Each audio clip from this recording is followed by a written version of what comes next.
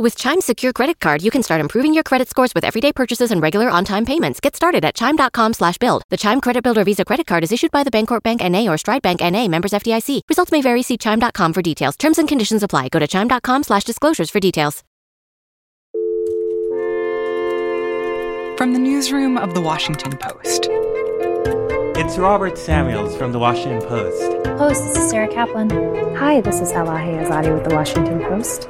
Hey, This is Post Reports. I'm Martine Powers. It's Wednesday, December 2nd.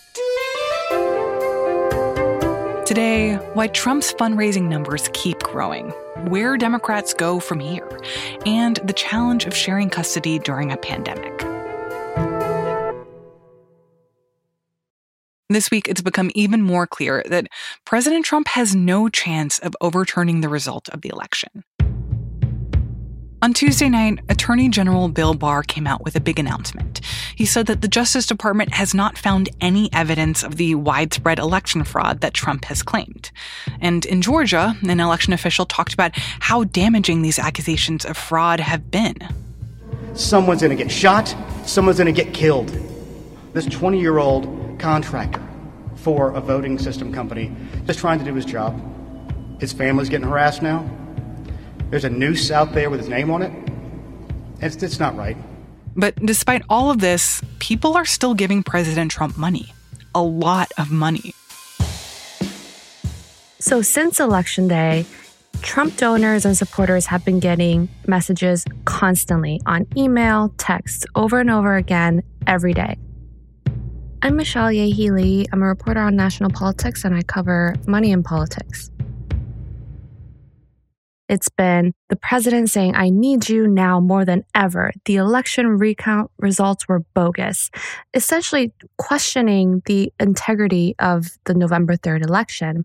And he's been asking his donors to give money towards something that he's calling an election defense fund, presumably for this fight to challenge election results, to try to overturn what happened on November 3rd. And he's been asking his supporters to donate $5, $50 or more at a time to help finance this effort. We found that they have donated more than $170 million since Election Day. $170 million? And it's a huge haul. I mean, typically a losing presidential campaign after the election just kind of ramps down. You know, they're not incessantly trying to raise money for something. Typically, they're trying to just close down shop and maybe pay off some debts, and that's about it. But this is about to be one of the most successful fundraising months of the campaign. So this $170 million, what is that money actually going to? Like, if this is the Trump Defense Fund, what is that actually paying for? So the thing is, this election defense fund doesn't exist.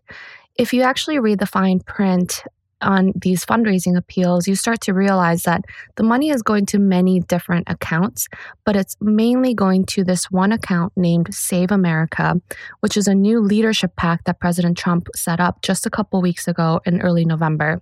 And when you say leadership PAC, what does that actually mean? So Leadership PAC is basically a political action committee that can raise and spend money on behalf of someone who is in office or was in office.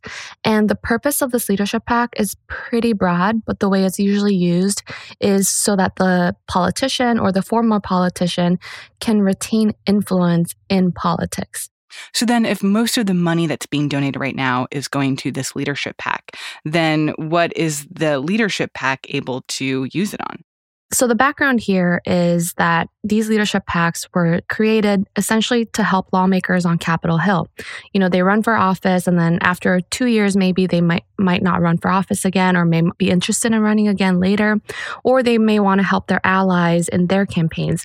So they could raise money through the leadership PAC, and then they hold these fundraising events, these really exclusive high-dollar donor events and fundraisers in order to get money and then help support support your friends, or, make sure that you are known as someone who can keep raising money, which then allows you to retain your profile on the Hill.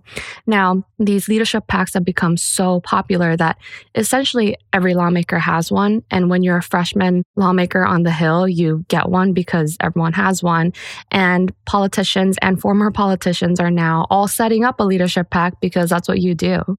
But so if this is where all this money is being donated to, then it's not really to pay for the legal defense or to try to, in their words, like rectify the results of the election. Like this is really just for future campaigns and for like building donor relationships, like the regular campaign stuff. It has nothing to do with the outcome of the election. Right. So when you read the fine print, you realize that actually a very small percentage of each donation is going toward a legal fight.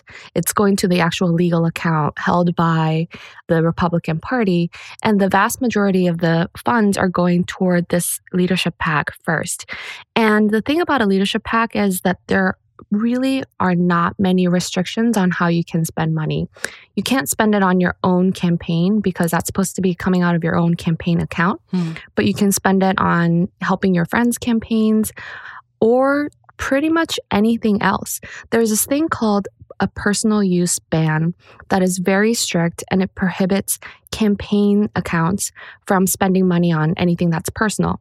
Essentially, the idea is if you raise money from your donors for your campaign, you should be using their money for your campaign. Yeah, you can't just like go and use that money and buy a car or something like that. But with the leadership PAC, there is no such ban. So theoretically, you can go and buy a car. So theoretically, that could be something like a big party at Mar-a-Lago that this money could pay for, like a huge gala that all these donors can show up to and have a good time at. What we know about the president is that he likes to host his events at his own properties, and I think we can expect him to continue doing that and to use these funds to help pay for those events.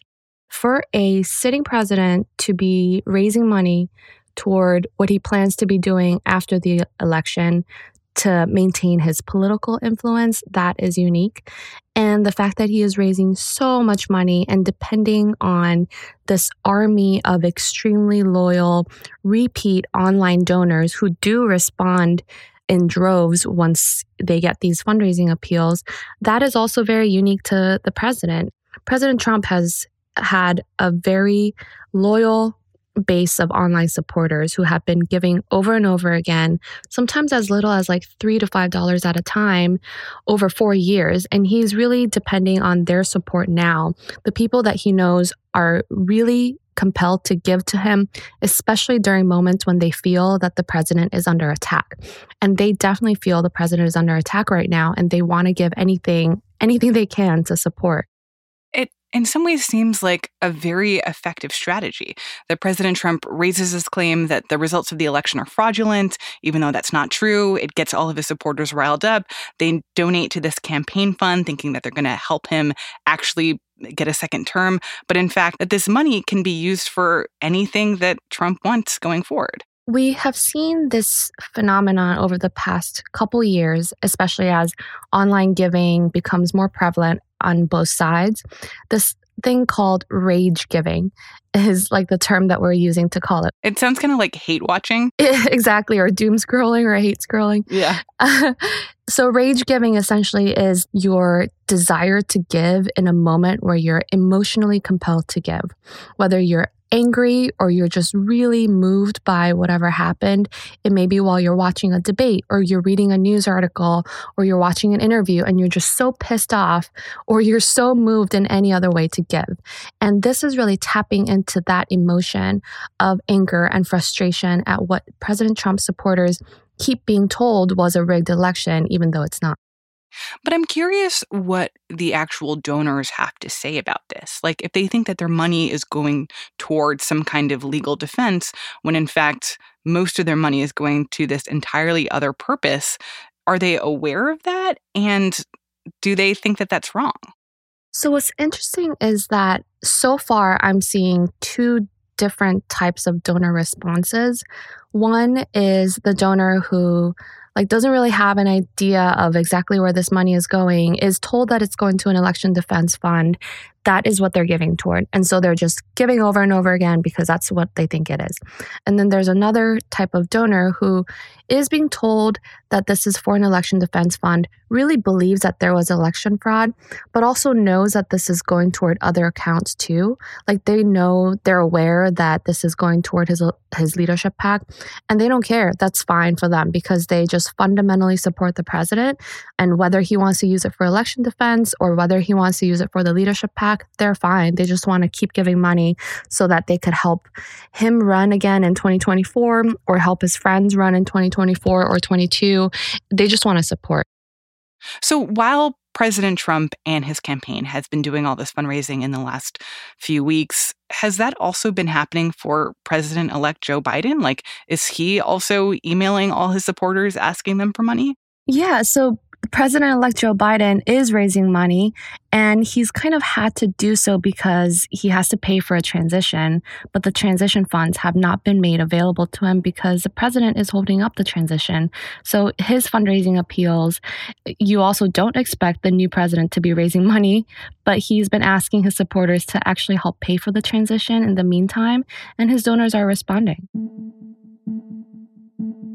I think what all this flurry of post-election fundraising, which you don't really expect, shows you is that there is just a ton of money in politics now, and that's probably not going to go away. This is the way that donors are being trained to respond, the way that supporters are being trained to respond in order to show their support for their favorite candidate, and the laws and policies that exist help fuel that. Michelle Yehi Lee covers money in politics for The Post.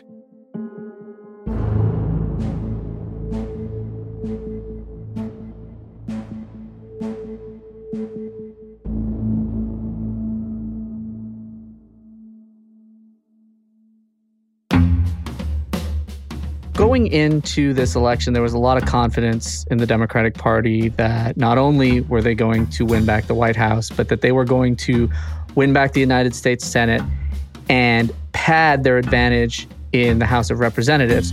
Of course, that did not happen. Sean Sullivan is a national political reporter. We saw House Democrats lose seats, and we saw Senate Democrats fall short in many of the battleground races they had hoped to win.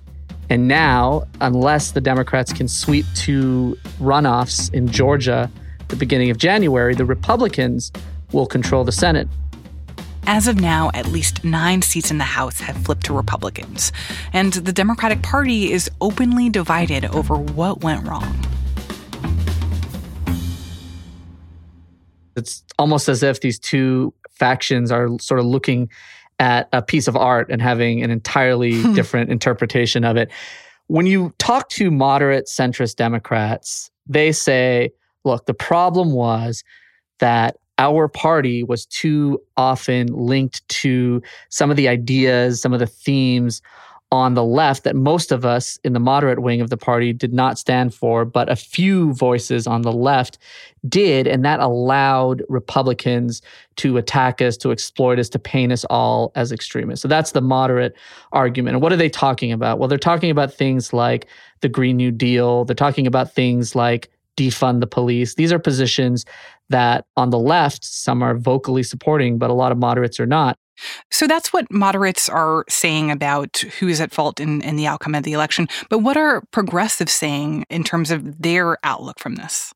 Well, progressives are saying a couple of things. They're saying, one, look, the energy in the party is with us. The future of the party is with us. The young people, the people that are going to power this party, that is our base. And that is a base that helped Joe Biden win this election. And that is a base that needs to be recognized. And when they look at the blame and the finger pointing that they are getting from moderates, they say, look, it's not because of things like defund the police. It's not like things such as Medicare for All. They point to all the candidates who supported Medicare for All who won. And they say, look, it was a problem of tactics. You didn't organize effectively enough. You didn't campaign effectively enough. You didn't go online, use social media, Facebook, invest in those avenues to reach voters in non-traditional ways. That's sort of the problem. And which view of the state of things do you think is more accurate or more borne out by the data of what we actually saw in some of these critical districts? Well, it's hard to say for certain, and it's entirely possible that there is some degree of truth in both of these arguments. I remember covering the campaign. There were concerns all along about these Republican attacks, about these efforts to brand Democrats as socialists. A great example of that is South Florida, where you have a lot of Cuban-American voters. Republicans saw early on that branding Democrats as socialists could be a really, really effective tactic there, even though, of course, for the most part, that was not an accurate argument. Joe Biden is not a socialist. Many of the Democrats they attacked were not socialists. And so there was a sense all along that these Democrats were worried about that. There's also another idea that some have raised, which is that a lot of voters, this is the theory goes, really did not like President Trump. They wanted to vote against him. They wanted to kick him out of office, and many of them went to the polls to do that. But a lot of those same voters were not necessarily sold on the Democratic Party message and were not ready to sort of give the keys to the car, so to speak, to the Democrats, and then ended up splitting their tickets, voting for Biden at the top of the ticket so that he could defeat President Trump, but then voting for a Republican candidate down the ballot so that Democrats wouldn't have complete control. And then, of course, that leads to the question of why they would do that. Is that because the party is too liberal, or is that because the party has not effectively reached out to young voters, working class voters? That's the debate that's happening in the Democratic Party. And I think it's one we're going to continue to see debated in the months ahead. Yeah, I think it's interesting to think about how that logic of whether or not it was that, the Democratic Party was able to be painted as super liberal or the party of socialists. Biden was basically either the most moderate or one of the most moderate Democratic candidates going into the presidential race. And even though he was the most moderate, he's still painted as a socialist. There's still a thought that scared off a lot of swing voters. And so if that's going to happen anyways, then what's the point of trying to continue to be a moderate in an attempt to appeal to more middle-of-the-road voters if, regardless of what you do, you're going to be painted as a socialist? That's the argument we're hearing pretty bluntly right now from a lot of liberal activists, leaders, and elected officials. They're making exactly that point. They're saying, look, they're going to tag us with this stuff no matter what we say or do. They point to somebody like Joe Biden, who, as you said, in the presidential primary was the opposite of Bernie Sanders in many ways. He said he's not a socialist. He does not support Medicare for all. He did not support the Green New Deal. And yet, he and others who align themselves with him were tagged this way. And so what the liberals are saying is we need to embrace our views and not be running scared from these attacks. We need to tell voters what we stand for because we can't control what the Republicans do. They're going to do that anyway. Do you buy that argument? Do you think that holds water in terms of what we actually saw from the outcome of this election? Well, there is one line of thinking that Joe Biden was able to rebut those attacks effectively at the top of the ticket because he is a household name. He is a brand. He's been around for decades. People know him. He's never run as a liberal. He's never run as somebody who is on the extreme wing of his party. And so there is a belief among some in the Democratic Party that he was able to rebut those attacks because of who he was, because of who Joe Biden was and is personally, and that a lot of Democrats down the ballot were not able to do that because they're not household names, because they don't have that long-standing brand. And so that, in their view, is the danger, and that is the argument for moderation. What are we seeing from Joe Biden and in terms of his cabinet choices and senior staff members and people he's bringing into his administration? To what extent does that indicate that he's going to hew toward that strategy that we can't be worrying about trying to appeal to Republicans because they're going to not work with us anyways? Yeah, it's interesting because it's a little bit of a mixed picture. We see on the one hand, he has chosen some people for his White House who are centrist, moderate folks who are not seen as, the sort of liberal firebrands. But at the same time, he has chosen people who the left is excited about. Janet Yellen, for example, as his pick for Treasury Secretary, is a person who's generated a lot of excitement on the left. Some of the economic team picks have also won a lot of applause on the left. Picking John Kerry, even though John Kerry is not seen as a liberal firebrand, but picking him to sort of be the point person on climate change is something that has won a lot of plaudits on the left. The fact that he's chosen a high-profile person for that role as a sign that he's serious. So I think we'll get a better sense in the months and weeks ahead. One thing that's clear is that liberals right now are using these cabinet nominations, these White House job appointments as real pressure points. They're waging really, really public campaigns, being very open about who they want in these positions. And when Joe Biden is picking somebody they see as insufficiently liberal, they're speaking out about it. They're not shy about criticizing Biden, even though they're all part of the same party.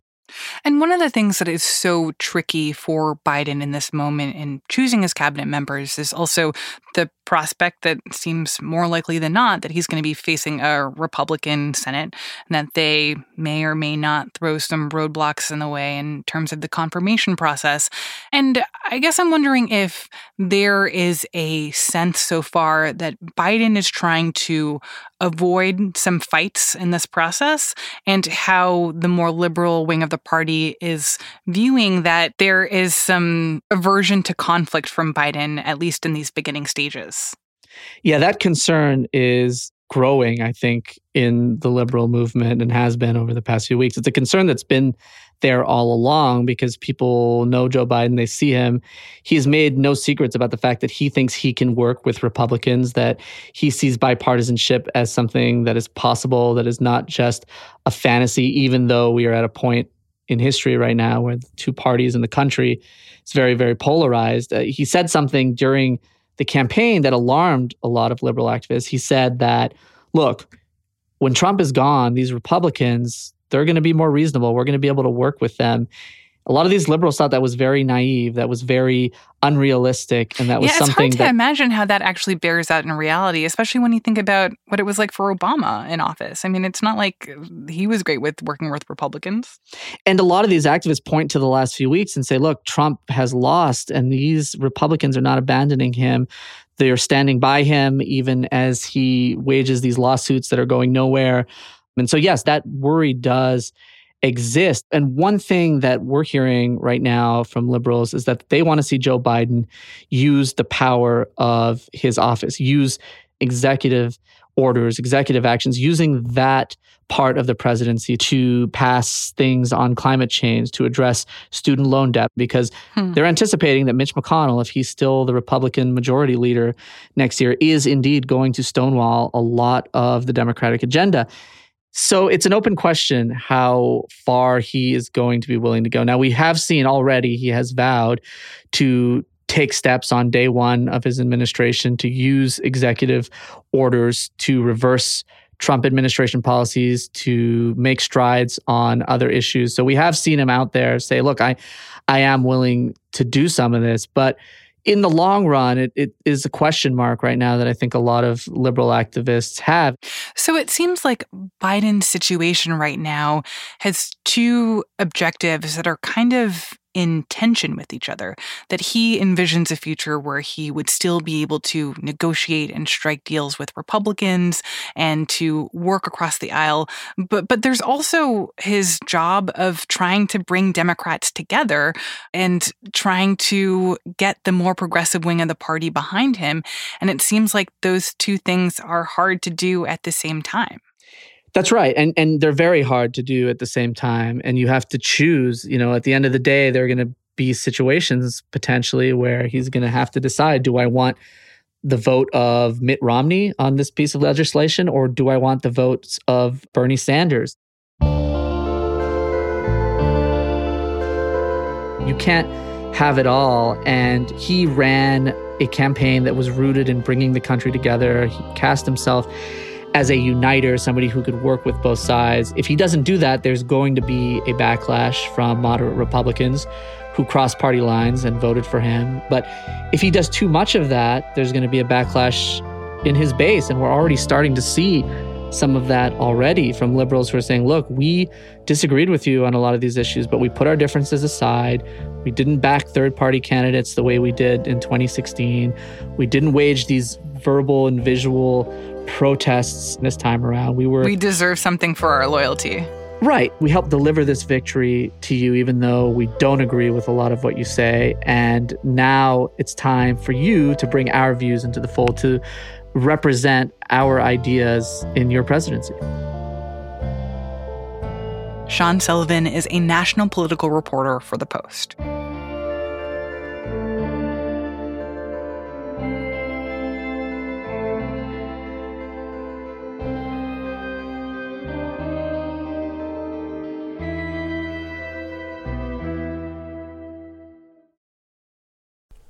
Spring.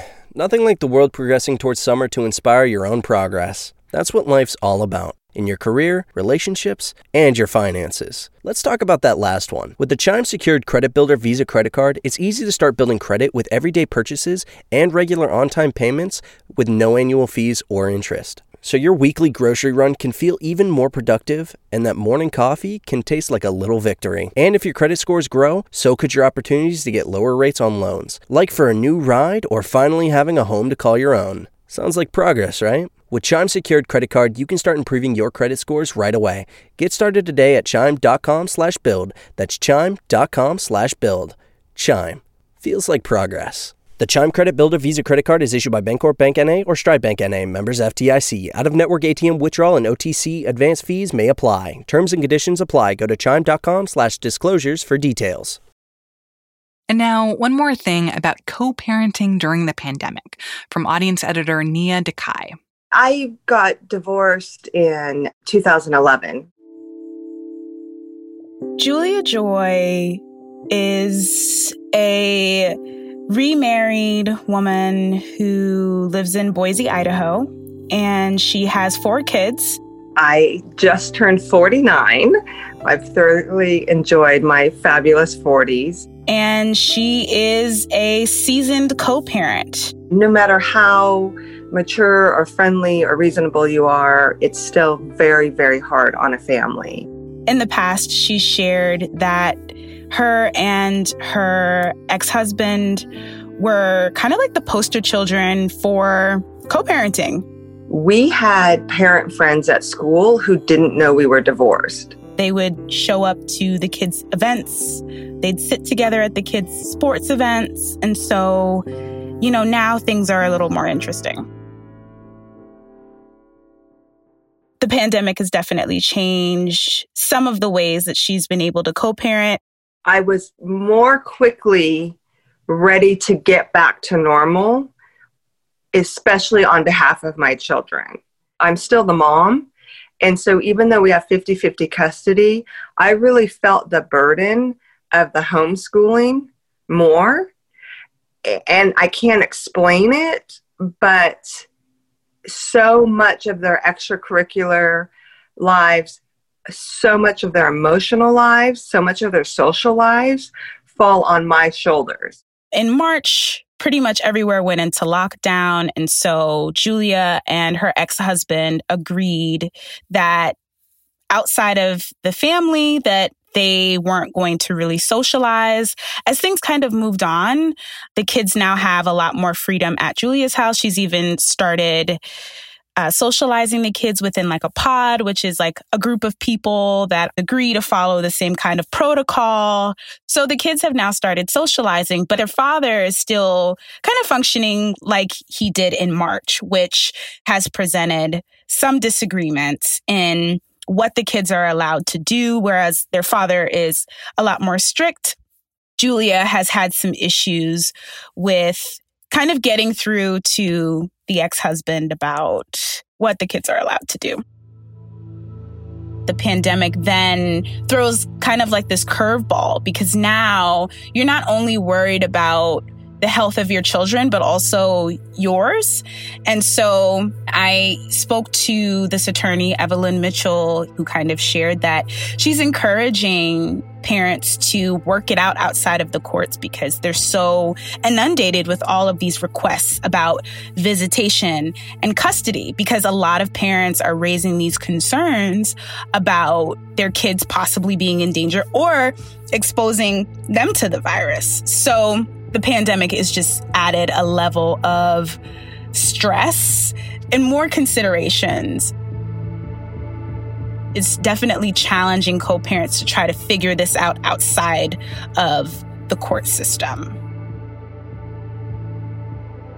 Nia Dakai is an audience editor and writer for The Post.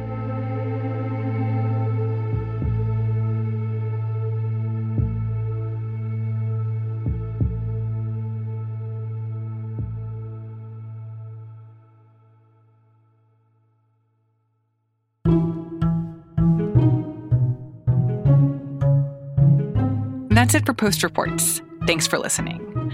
If you have recently discovered this podcast, we'd love if you'd leave us a review on your podcast app. That's what one new listener named River Cruiser did a couple weeks ago. They left a 5-star rating for Post Reports along with a glowing review that said, quote, "Just found this, it popped up on an email, and I thought it was really well done. Instead of listening to classic rock tunes in the morning with coffee, I will now start with Post Reports." River Cruiser, putting us up there with Led Zeppelin is a big deal, so we are very honored. I'm Martine Powers. We'll be back tomorrow with more stories from the Washington Post.